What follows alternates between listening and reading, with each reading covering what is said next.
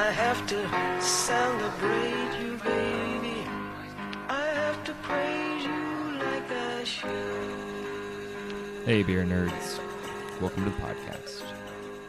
You know, being in Kentucky makes it so convenient to interview my local Kentucky brewery people, right? So today I have two guests for you. First, I speak with Derek Selznick. He's the executive director of the Kentucky Guild of Brewers. We met up at Monarch to indulge in their new collaboration project with Paducah Brewworks. It's called Papa Don't Preach, and it's part of the Kentucky Proud and Kentucky Guild of Brewers line of beers coming out this fall to celebrate all things Kentucky and the Department of Agriculture. We discuss what exactly the Commonwealth's Brewery Guild does, their requirements, and what the Kentucky beverage scene's future exactly looks like. And then, and I've been looking forward to this for a while now, I visited with Louisville's yet-to-be-opened brewery, Mile Wide Beer Company. It's been founded by Schlafly and other beverage industry veterans, right? And it's going to be amazing once they open. If this is your first time listening to the podcast, welcome. Feel free to listen to previous episodes as well and subscribe and share. If you have any questions, comments, or suggestions, you can email me, Michael, at buildingbreweries.com, or, you can tweet me at MolarMD. I would highly suggest you actually start following me on Twitter because I do occasionally team up with your favorite breweries to host giveaways. Thanks for listening. All right, I'm here at Monarch in Louisville, Kentucky. It's not my first time here. It's been here another time interviewing Brian. I'd recommend you go back and listen to that episode when you can. But today I'm here with Derek Selznick. He's with the Kentucky Guild of Brewers. What's going on, Derek? Nothing much. Just right now enjoying this beautiful Papa Don't Preach Saison made here with Monarch and Paducah Beer Works. So enjoying the beer right now. Yeah, it's before we get all to that, I would like to go ahead and talk a little bit about you first. Sure. Before you started with the Guild of Brewers, you've worked with nonprofits in the past, but you're fairly new to the Guild. Is that correct? That's absolutely correct. I am actually a couple days shy of being here for 2 months, but previous to that, for the last decade, I've worked in various nonprofits in both Colorado and here in Kentucky, doing government relations, event management, fundraising, communications work. So kind of a perfect fit, but a very different industry now doing craft beer stuff. And you're actually the first paid employee of the Guild, I believe. That's correct. I'm the first paid. And, it's part of this is the state of Kentucky with breweries, as you well know, it's just exploding. Our expansion is just going off like a rocket. And so they felt like they needed to bring in somebody who could devote full-time resources to promoting Kentucky beer. So what does the Guild do exactly? We do a number of different functions. One of the big things that we do is for example, this collaboration beer that we're doing between Paducah Beer Works and Monarch. We worked with the Kentucky Department of Agriculture. To provide Kentucky Proud products and kind of bring this together. And then what we did was we pushed out in the media. What we want to show off is what our brewers are capable of using just these wonderful ingredients. We do some fundraising, obviously. And then our big thing is we also do government relations. We are the voice of Kentucky beer in Frankfort. So what do you exactly do for the Guild? Like what's a day in your life? I cannot answer that, or I'd have to kill you. No, it really is spending a lot of time with brewers and kind of helping them. So, for example, we have 2 breweries right now that are doing soft opens this week, and they'll be doing their hard full opens in a week. And I've been working with them, trying to help get press out there, help think through those sorts of things. Other times, it's working with folks trying to kind of think through what they're doing. It just really is depending. The one thing I can say that is consistent, I spend a lot of time in my car and I spend a lot of time in breweries. That's fair. Do you have a volunteer staff at all? We don't at the moment. We do have some volunteers, but luckily a lot of our brewers have people that are regulars and are willing to kind of help out and do. And we're going to be needing that. We're actually going to be putting on the first annual Kentucky Guild of Brewers Brewfest. It's going to be happening here in Louisville on June 24th in 2017 at Festival Plaza down at Waterfront Park. We're going to have probably close to 60 to 70 different Kentucky exclusive beers. The idea behind that is, we want to make sure that you can taste all the regulars that, you know and love and can get in the store. But also, what is the stuff that you're only going to get if you're going to go down to Rooster in their tap room. But also, you know, West Six, Country Boy, Against the Grain. What is the wild stuff that they're doing? It's never going to go into distribution, but what is the wild stuff that they're just trying and kind of putting that out there? Who can join the guild? What kind of requirements are there? Well, we've got 3 different levels of membership. We have enthusiasts. So if you just love Kentucky craft beer and you just kind of want to be in the know, get our newsletter, get a T-shirt, put out a couple of shekels to help support us. We have that for $35. You can join on our website, kygbrewers.org. It's worth the T-shirt alone. Honestly, I got it a few months ago. I get compliments on it quite a bit. We're actually designing a cooler T-shirt. Oh, I can't wait. It's coming out soon. Okay. And so is a whole website redesign. But we also have retail members, so particularly liquor stores and that sort of thing. And then we have affiliates. So those are the people that are selling malt and hops and our bright tanks, all those kind of things, but as well as just, services. And what we really value about our affiliates more than anything else is because it kind of is a list for our brewers to know of. These are people that not only are they an accounting firm, but they actually know what the tax requirements are for beer and how you process that. And that is really important, is having people that have that kind of specialized knowledge. So those are kind of our 3 ways.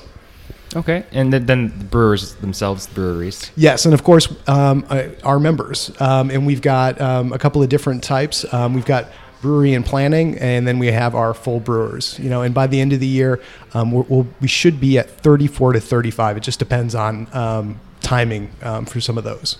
Is there any kind of, let's say, okay, I'm a new brewer, and Yes. I'm really excited to open up a brewery. It's been my lifelong dream, but I really don't have that much experience outside of like gallon buckets at a time. But I really want to start a brewery here in Paducah or Louisville or wherever. How can the guild help me? Do they help at all, or do they say, you know what, maybe you should just take a break and come back when you're ready? Well, they may say that. You may be at a business place where you're actually, you need some more time to figure it out. But one of the really cool things about craft beer that's different than almost any other industry that you'll get into is we engage in what Sam Cooke from Sam Adams calls collaborative competition, right? We really believe in a hand up, hand down. So our larger brewers, we fully expect them to help, those people that may be working on really small systems and get them up to speed. We have, some of the brewmasters will come into some of the smaller ones, and they'll just look at the brew house and say, listen, if you put that downspout right down there, you're going to crack your leg open and tear your jeans and just mess yourself up. Don't put it like that. And that's one of the really unique things is, if you're a craft beer drinker, how often do you buy the same beer twice? Right? Right. You may buy it twice, you'll buy it twice or 3 times or 4 times, but you almost never buy it twice in a row. If you buy Bud Light, that's all you're buying. You're never buying Coors, you're never buying anything. So we recognize the fact that our consumers and our base are people that enjoy the variety. And so our goal is to make sure everybody's out there and they're making good liquid, man. I would like to go ahead and talk a little bit more about the Kentucky Proud movement that was just recently announced that we talked a little bit ago. So Kentucky brewers are being paired with Kentucky farmers. Yep.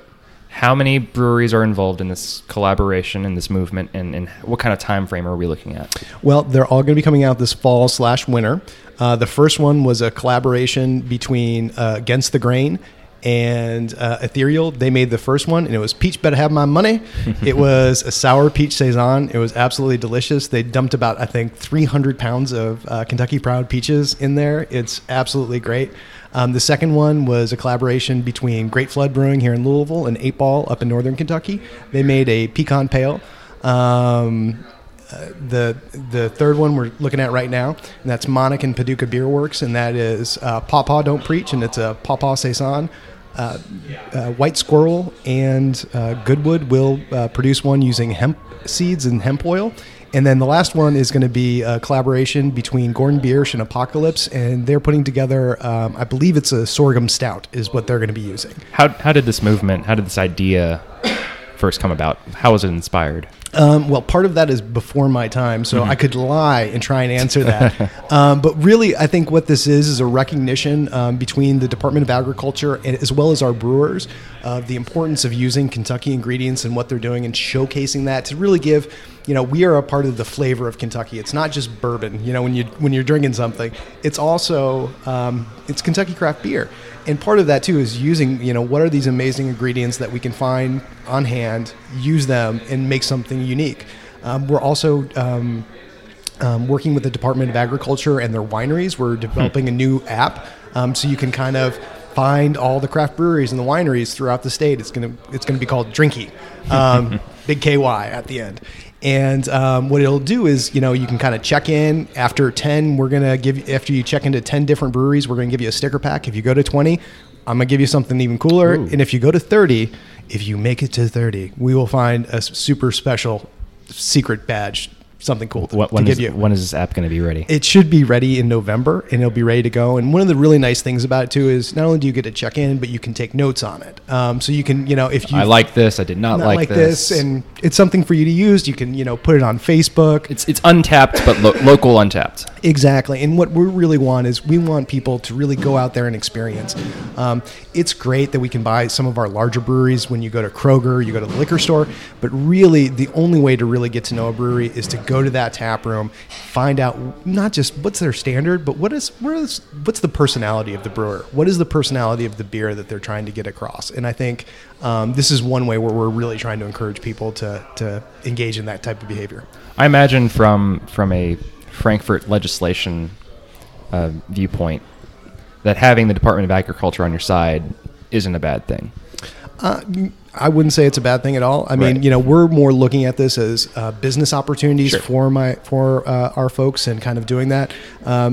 We also do use a lot of Kentucky proud ingredients. Goodwood at Louisville Lager uses all of their malt is grain that's made here in Kentucky, that's grown here in Kentucky. So having a strong relationship with the agriculture, we have very few ingredients. It's yeast, it's malt, it's hops, it's water. And, water's local, and, we can work on getting some more malt and, some more hops. I've seen your podcast. You've talked to local hop producers.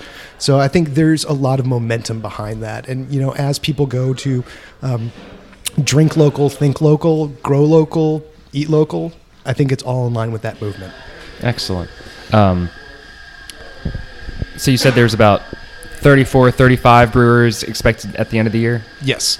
And that, just to kind of give perspective, that's up from 11 in 2011. So that's the kind of growth that we're looking at. And I already know of another 3 or 4, and those are just ones I know about that are going to be happening. What challenges are facing Kentucky right now?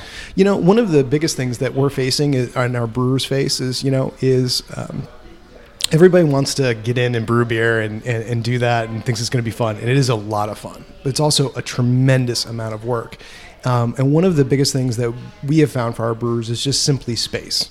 You hit a point where you just reach absolute capacity. Because when you have to buy cans, you buy them by an entire semi-truck's worth. Mm-hmm. You don't just buy, a couple of cases worth. So really to kind of have that distribution, you really need to have a lot of space. And so what we're seeing right now is this trend of huge amounts of money are being invested right now. So for example, here in Louisville, Great Floods, not more than a mile from where we're sitting right now, they're going to be opening up an additional production facility in an eventual tap room. They're investing over $1 million to do that. Country Boy's about to open up a $5.6 million facility on their 5th anniversary. The more and more I talk with these folks, the thing I keep hearing is, once we get this upgrade, we'll never run out of space. A year later, that's exactly what happens. And so, our market share is expanding at such a rapid pace that just keeping up with that demand is being increasingly difficult. Coming from your past experiences with various nonprofit organizations and then coming into this position here with the Guild, what would you say is, what have you taken away from the beverage industry? What I've taken away is that, this is a family. And that is really something I have seen, in working in the nonprofit world. Sometimes there can become competitions for dollars and that sort of stuff that can happen, whether that's real or perceived. I think here the spirit of just really friendly competition, as in no, I'm gonna grow bigger and I'm gonna be better because I make better liquid than you do. Not because that you're bad or you're taking market share or any of that stuff, but just simply my product. I am so proud of my product. I'm going to kick your butt. And I think that is just really fun to see. Like, no, I will help you get up and running. I will help you as so-called perceived competition to make sure you succeed. And then I will compete with you in the marketplace and I will win. I don't think an episode goes by in which I don't say it's a brotherhood, but I think I say that every episode I've done so far, but it's so true with this. And sisterhood. Absolutely. Yeah, no, it's really incredible, and to kind of be the person that's helping facilitate that and facilitating that dialogue. I mean, to me, it's just a joy that I get to come in and help, try and do my little part to make them successful. I know we've talked about the app, and I know we've talked about the upcoming Brewfest, the first one. Is there anything else coming up, whether it's breweries or the guild in general, that you'd like people to know about? Well, just keep your eyes open. I mean, so for example, in Northern Kentucky, Wooden Cask is opening up on November 12th. They're up in Newport. They're doing really cool stuff. Former co-owner of I think it was River House Draft up there in Cincinnati. They're going to be doing some really exciting, good stuff. Alexandria Brewing Company, also in Northern Kentucky. Rock House is opening up. Mirror Twin just opened up in Lexington as well. Here in Louisville, Mile Wide will be opening up in later in November, hopefully. I believe they start brewing very, very soon. I was told something recently, yes. In Linden, Holshoppel, they'll be opening up. They're going to be just doing really cool stuff. We have Gravely Brewing, which hopefully will get up and running sometime in the spring. So, I mean, just keep your eyes out there. And, the other thing is, you may love one of our brewers. Go check them all out. It's definitely worth it to do that. Taste the variety that is Kentucky beer. And then in the meantime, just kind of keep up with the hub of Kentucky Guild of Brewers on your Facebook page, website, anything else? Our Facebook page is a great page. It's really kind of doing events. We have, we've got 3 events just in the next 5 days. We've got tonight doing the Paw Paw release. We're doing a Pecan Pale release at Great Flood on Friday. And then on Monday, Gordon Biersch and Sam Cruz from Against the Grain, they did a collaboration for a Roggen beer or a rye lager beer, and they're doing a release for that. So, I mean, there's just tons of stuff out there. So come out, drink local, enjoy. Thanks, Derek. I really appreciate it. I'm going to drink some of this Papa right now. Sounds great. Thank you. Take care. I'm here at the yet-to-be-open Mile Wide Beer Company in Louisville, Kentucky, about 2 miles away from my house, actually. I am with Scott Truffler and Kyle Tavares, co-owners. How are you doing, guys? Good, Michael. How are you? Great. Good. Actually, and you have 2 other owners as well, correct? Correct. Who are they? So we have Matt Landon and Patrick Smith. Patrick is the owner of River City Draft House, so I'm sure some of your listeners have met him before. Neither of you are exactly new to this, but can you just talk a little bit about your past experiences? Sure. So I worked for 9 years as a brewery representative for Schlafly Beer out of St. Louis. So that's the bulk of my experience. I left there back in the end of February to come start at Mile Wide. Kyle?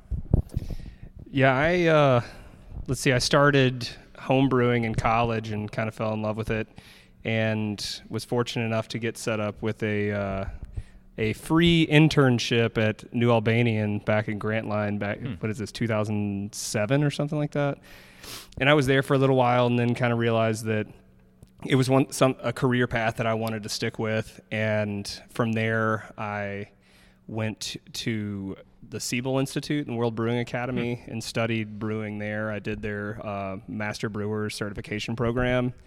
And after I got out of school, the brewer that I was working with at New Albanian, Jared Williamson, happened to now be working for Schlafly, and they were looking for a brewer. And I guess he liked working with me. So he was like, hey, you should apply. And I did. And the next thing I knew, 2 weeks later, I was moving to St. Louis, a city that I only visited for the Arch, growing up. Right. And worked there in brewing and quality control for 4 years, and had an opportunity to move back to Louisville, and here we are. Excellent. Now, you're not opened yet. Mile Wide isn't opened yet, but you're getting there. At what point, though, did you first start to come together and think, okay, we have this specific idea. It's no longer kind of a vague idea, like let's actually do this? So the idea actually started with Matt and Patrick, and the original idea was to open a cidery, and for various reasons they kind of realized that wasn't going to be a Mile-wide cider company. had a different name. I can't remember what the name was, but for various reasons realized that wasn't going to be a viable option, and so it turned into a brewery, and then that's when the two of them, Patrick, I knew obviously from my time at Schlafly, working with River City Draft House, and he told Matt, we should talk to Scott, and so they approached me, and this was back in April of 2014, and it was a no-brainer. Absolutely, let's do this. There's a lot of great breweries in Kentucky, but we're still underserved, compared to the rest of the country.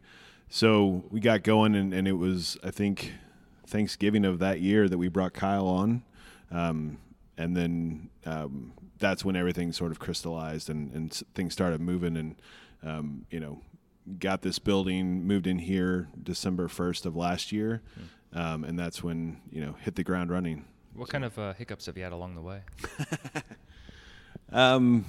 Many, some to do with finding a location. There's some very specific things that we wanted.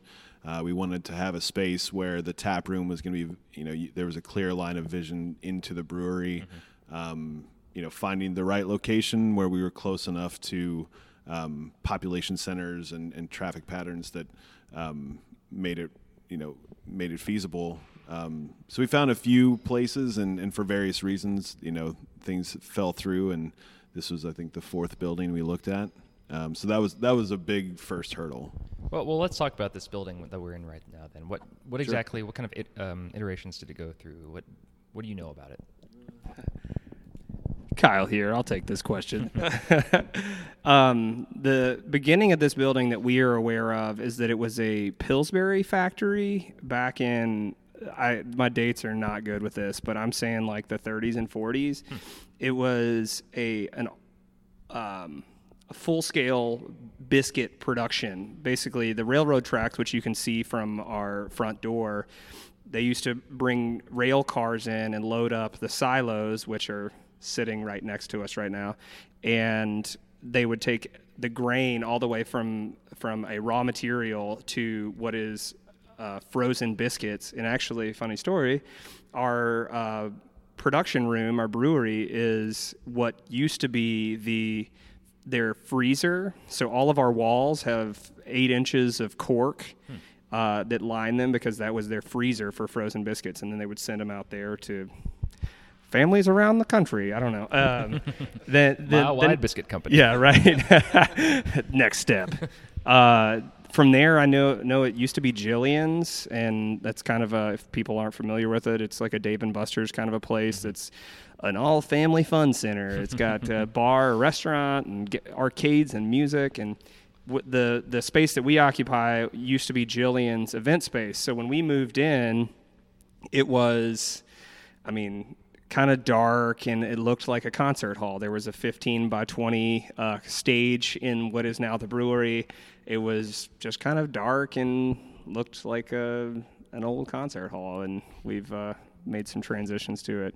I guess I should say that this building also used to house the Silo Brewery. It's not in our space. I think that used to be up where Diamonds is right now. But that was back in 94? Scott's correcting me here. 91. I don't know. Correct me if I'm wrong, but that was one of the first craft. Okay, in Louisville, yeah. Yeah, it was. It was the first brew pub, as far as I know, the first brew pub in Louisville. And David Pierce, who now brews at BBC in St. Matthews and used to brew at New Albanian and BBC Production, was the brewer there. He actually left there to go brew at BBC St. Matthews. Okay. Actually, you mentioned Diamonds a little bit ago, and as I was walking into the brewery, there's this big sign on the door. It said, "We assure you, this is not Diamonds." What made you put that sign up? So about a month ago, Brett Michaels played a show up at Diamond. So the Diamond, their live music space is kind of above our tap room. Their stage is actually back over our offices. You can't see right now, but Scott is pointing directions. I'm really so you know. Yeah. It's back that way, guys. Yeah. So Bret Michaels was playing, and about 9 o'clock that morning, the show probably 9 o'clock that night, but at 9 o'clock that morning, there was already a carload of people who were camping out. For Bret Michaels. For Bret Michaels, general admission. So, they wanted to make sure they got up there front row. But, by probably 10 or 11 that morning, we had no fewer than a dozen people walk in our front door asking if this was Diamond. And finally, Matt had enough and decided that we need to put a Clerks-style sign on the front door. Instead of "I assure you we are open," it's "I assure you we are not Diamond." And by Clerk, I mean it's a piece of cardboard with the Sharpie on it. Yes. Yeah. No shoe polish, but yeah. All right. So going back to you're opening the space, and I've always kind of wondered, do you treat that like a 9-to-5 job, or is it just kind of we need to get this done no matter how long it takes? Yeah, it's kind of the work week has extended. The closer we've gotten. Mm-hmm. I think the first few months when we're still waiting for our federal TTB license, there wasn't a lot we can do in here, so it was very much Monday through Friday. But yeah, I mean Saturdays and now Sundays are part of the work week, and that's just we have to get it. There's stuff we have to get done, and we have only so many hours in the day to do it. So. Yeah, especially now. I mean, we have 5 full fermenters. I mean, that is our full cellar capacity. And now that brewing has started, it's especially become a 7-day work week because the yeast never sleeps. And, we're really trying to get these great beers together for our opening. And, we want to move them as quickly as we can in a responsible manner. Yeah. Now, you kind of mentioned it before, Scott, that Louisville is kind of underserved right now compared to other beer cities relative to the rest of the country, I guess. What exactly does Mile Wide, bring to the table? How does Mile Wide stand out? I think first of all, and things like our Scavenger series is something that we think is pretty unique. So the Scavenger series is our series of hoppy beers. We're kind of taking style out of it. All of our hoppy beers will be called Scavenger, and there'll be different variations. So right now in the tank, we have a West Coast Scavenger. The next up we have a Northeast Scavenger, an Imperial Rye Scavenger.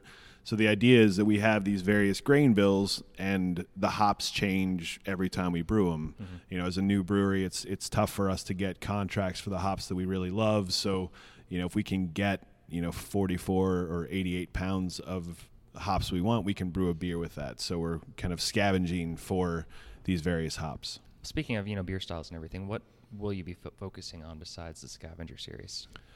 I'll let Kyle take that since he is our head brewer. Yeah. Well, the only year-round offering that we're settled on right now is a Belgian wit, and I think all of us are we're all kind of hop heads. Patrick kind of throws in an interesting twist to it that he's a lover of fine German lagers. So I'm sure we'll throw in a spattering of lagers here and there. As a production brewery and small craft brewery, it's difficult with lagers because it occupies tank time, and beer that sits in tank longer is taking away from other things that we could be brewing.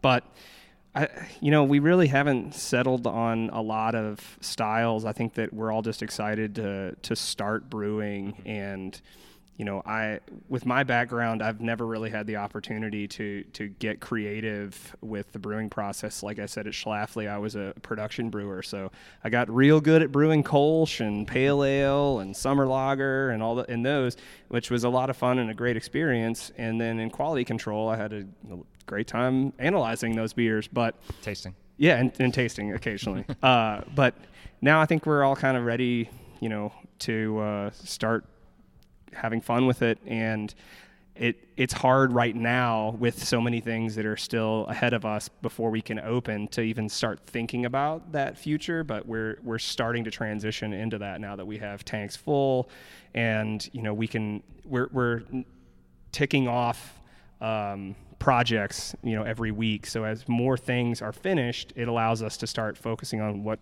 we're all really here to do, and that's make beer. How many taps will you have at the bar? We have 12 12 draft lines, and they're all independent, so we can run 12 different, and then we have 2 back in the brewery for us. Oh, okay. I see. Now, when I was kind of roaming around earlier, and I saw a crowler machine, right? Yep. What exactly is the benefit to having that? Because I mean, I see that they're definitely growing in popularity. I feel like. So, what advantages does that bring? So we really like the crowler because it's, it's a crowler versus growler debate, Sure. I guess. And the growlers are much more, you see them much more in craft beer and beer in general. And it's a great vessel, but I think that we really like the crowler because it's a smaller offering. It's 32 ounces as opposed to generally a 64 ounce portion. Mm-hmm. And this way, if you want to get some beer to take home for yourself or for your family or whatever, you can grab one. If you want that 64 ounces, just get 2 of them. And then you can have the opportunity to get 2 different ones. So we like that aspect of it. It's also a much better package for shelf stability. Mm-hmm. I mean, oxygen is terrible for beer. Light is terrible for beer. So in this light, tight container, I mean, it's a 32 ounce can. It looks exactly like a 32 ounce can you'd pick up at Thornton's. Mm-hmm. But it's a much more stable beer if it is packaged correctly and stored correctly. So that's why we like it. Yeah, Scott. Well, excuse me. And I think just from an environmental standpoint, aluminum is incredibly recyclable. So properly recycled, our crowler cans can be back on the shelf in 60 days. Mm-hmm. They're lighter for transport, so they're using less fuel. You can take them anywhere. You can take them to the golf course, assuming that they allow alcohol. And not anywhere. No. Right. You can within take the them anywhere. rules of the golf course. No, you can take them anywhere, just if Right, they're allowed or not. whether it's legal. Yeah, you take them on a boat, you can take them hiking. So the portability of them is a big bonus as well. No, that's a big draw for me as well. Just for storing purposes in a backpack, it usually Yeah. comes in handy. And also, I think, with glass growlers, it's usually kind of an etch of your logo. Whereas a can, you have the full logo, artistic abilities, all that goes with it as well. Well, and that's one thing that I really love that we did. We worked with our designers, who are amazing, Brandon and Lilia from Gemini Cricket. A lot of breweries, and nothing wrong with it, put their logo on it, and then a little place for the style. But we were looking at the crowler as kind of the mother of our branding. Mm-hmm. So all of our branding will kind of stem from this one package. So we went a little further and made it look like a true packaged beer. Yeah, absolutely. Let's talk about your logo and kind of your name a little bit as well. How did that process develop? How did you go about finding the right contacts for that, and then kind of settling on the designs and the name? Yeah, so that was actually, talk about roadblocks. It wasn't really a roadblock, but it's a much longer process than we would have thought. We had some good names, but if there's anything that's remotely similar or even spot on, even if that brewery's in another country, you worry about first use rights and things like that. So so we went through a lot of things, and it was funny. It kind of, I guess Patrick came up with the name. And it must have just come to him because we had this discussion for a couple months. What are we gonna call it? And finally, he was just like, "What about Mile Wide?" So the Ohio River is a mile wide, just west of downtown Louisville. Mm-hmm. So that's where the name. We wanted a name that would tie us to Louisville, but not too on the nose about it. Mm-hmm. Plus, it gives the idea of being open, and and that's what we're doing with our beer as well, being kind of open, not tying ourselves to this straight track. It's creatively very wide open. So and then the label itself, the label is for the crowler or just the logo? The logo, I'm sorry. Okay. Yeah, no, that's fine. The idea of bridges, obviously, with the river. Matt, one of our partners, spent the better part of his adult life building bridges as a superstructure concrete placement foreman. A lot of schlum. Got to make sure the schlump's correct. If not, things are all going to go wrong. So we went through a few different iterations with Brandon and Lilia, and then they kind of came back with the logo they did, and there were some minor tweaks, but we couldn't be happier. We absolutely love the logo. No, it pops. It's great. I mean, it's just logos are kind of hard to say. You can't really have a bullet point list of, okay, this makes a great logo. This makes a great logo. It's just like one of those things that if you see it, you know it when you see it. Yeah, absolutely. And we really took our hands off the process and kind of gave them an idea of what we were looking for and let them run with it. And then, like I said, they came up with a great logo. What names didn't make the cut? The one that I remember was Big Rock Brewing Company. Big Rock. Because Big Rock in Cherokee Park. Nice. But there's a brewery in Canada named Big Rock, and I don't think they've ever distributed to the United States, but it was Still like, safe. well, let's keep working. That was a while ago, so I don't remember all of them, but Yeah, okay, that's fair. yeah. Yeah, there was. I think one of them Patrick liked was High Cotton Brewing Company, which has been taken, and I think it's supposed to, like, when there's a good harvest, it's High Cotton, it's good times, but High Cotton. Yeah. So you both have a lot of contacts within the industry. Mm-hmm. Do you have any plans to utilize those contacts and do any kind of collaboration projects in the near future? Absolutely, yes. I'll start, and I'll let Kyle talk a little more specifically. I think that that's something that we want to do a lot of, because it's first and foremost it'll be fun, and secondly it gets our name out to some places outside of Louisville and outside of the state of Kentucky, and with Kyle's contacts from brewing school, we can certainly do a lot of those. But I'll let him. Yeah, I think that we've all talked about it, and we want to really go full force on the state of Kentucky, and our first focus is Kentucky and Louisville and making great beer for Kentucky. But I think that there's a lot of great opportunity to learn and to see how other people brew, and that collaboration is a great way to do that. And I mean, we don't really have anything written in stone yet with anybody, but through brewing school, I mean, I was in class with 40 other people, and I'd love to see them again. And they're working in breweries all around the country. And through Schlafly, I've met some people from great breweries. And it might not be next month, but we do want to start talking to people about just playing around, having some fun, and making interesting beers. And it gives people that aren't serving or selling beer in Kentucky an opportunity to come to Kentucky and check it out, and it gives us an opportunity to get around the country. And we all love beer, and it'll give us an opportunity to travel and drink beer. Sure. Yeah, what a tough job. So you've gone with a distributor then, obviously. How exactly do you choose a distributor as a new brewery? Oh gosh, Scott. Well, I mean, first we have to. So in the state of Kentucky, you have to have a distributor to even open your doors. Open one, yeah. So we were forced to, earlier than we had thought, pick a distributor. So my experience with Schlafly, I knew a lot of the people from other distributors, and so there were really 4 options for us here in Louisville, and we sat down and we talked with them all, and there are things that we need from our distributor as a new brewery, in terms of focus and things like that. But a lot of it's just feel. You sit down and you talk to the person, you see what you give them your vision of what Mile Wide is going to be, and they tell you what they think that they can do for you. And then, it's just a lot of it's gut instinct. So we signed with Beer House here in Kentucky. They have BBC St. Matthews as one of their breweries that they distribute, and they also distribute 8 Ball out of Northern Kentucky. Mm-hmm. But those are their only Kentucky breweries. So that was obviously a huge draw for us, is that there's not a lot of local breweries in their catalog.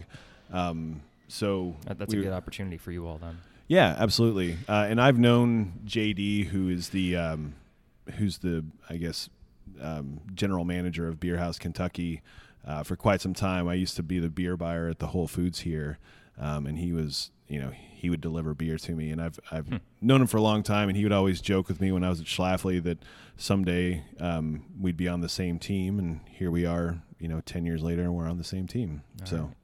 Well, just a couple more questions, and I'll let you go. Sure.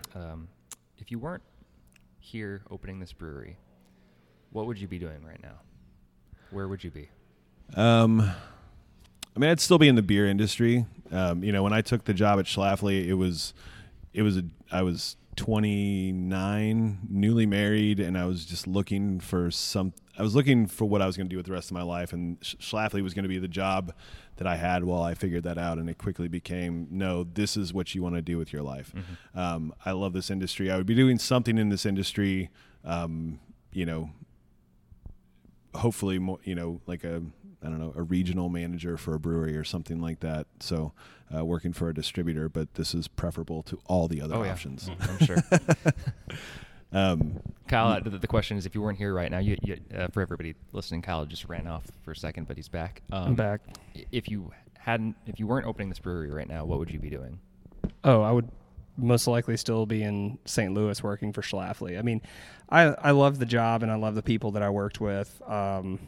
Really, this opportunity for me was something that was unexpected and unplanned. It was something that kind of came up, and Scott and I had talked for a long time, and we knew each other, and he knew how much I loved this city and the people, and it was kind of a no-brainer for me whenever it came to it. And it was hard because I still have a lot of great friends in St. Louis, mm-hmm. but this is an opportunity that you can't, when presented to you, you can't pass on. So I don't know what else I'd be doing other than that. Right on. Yeah.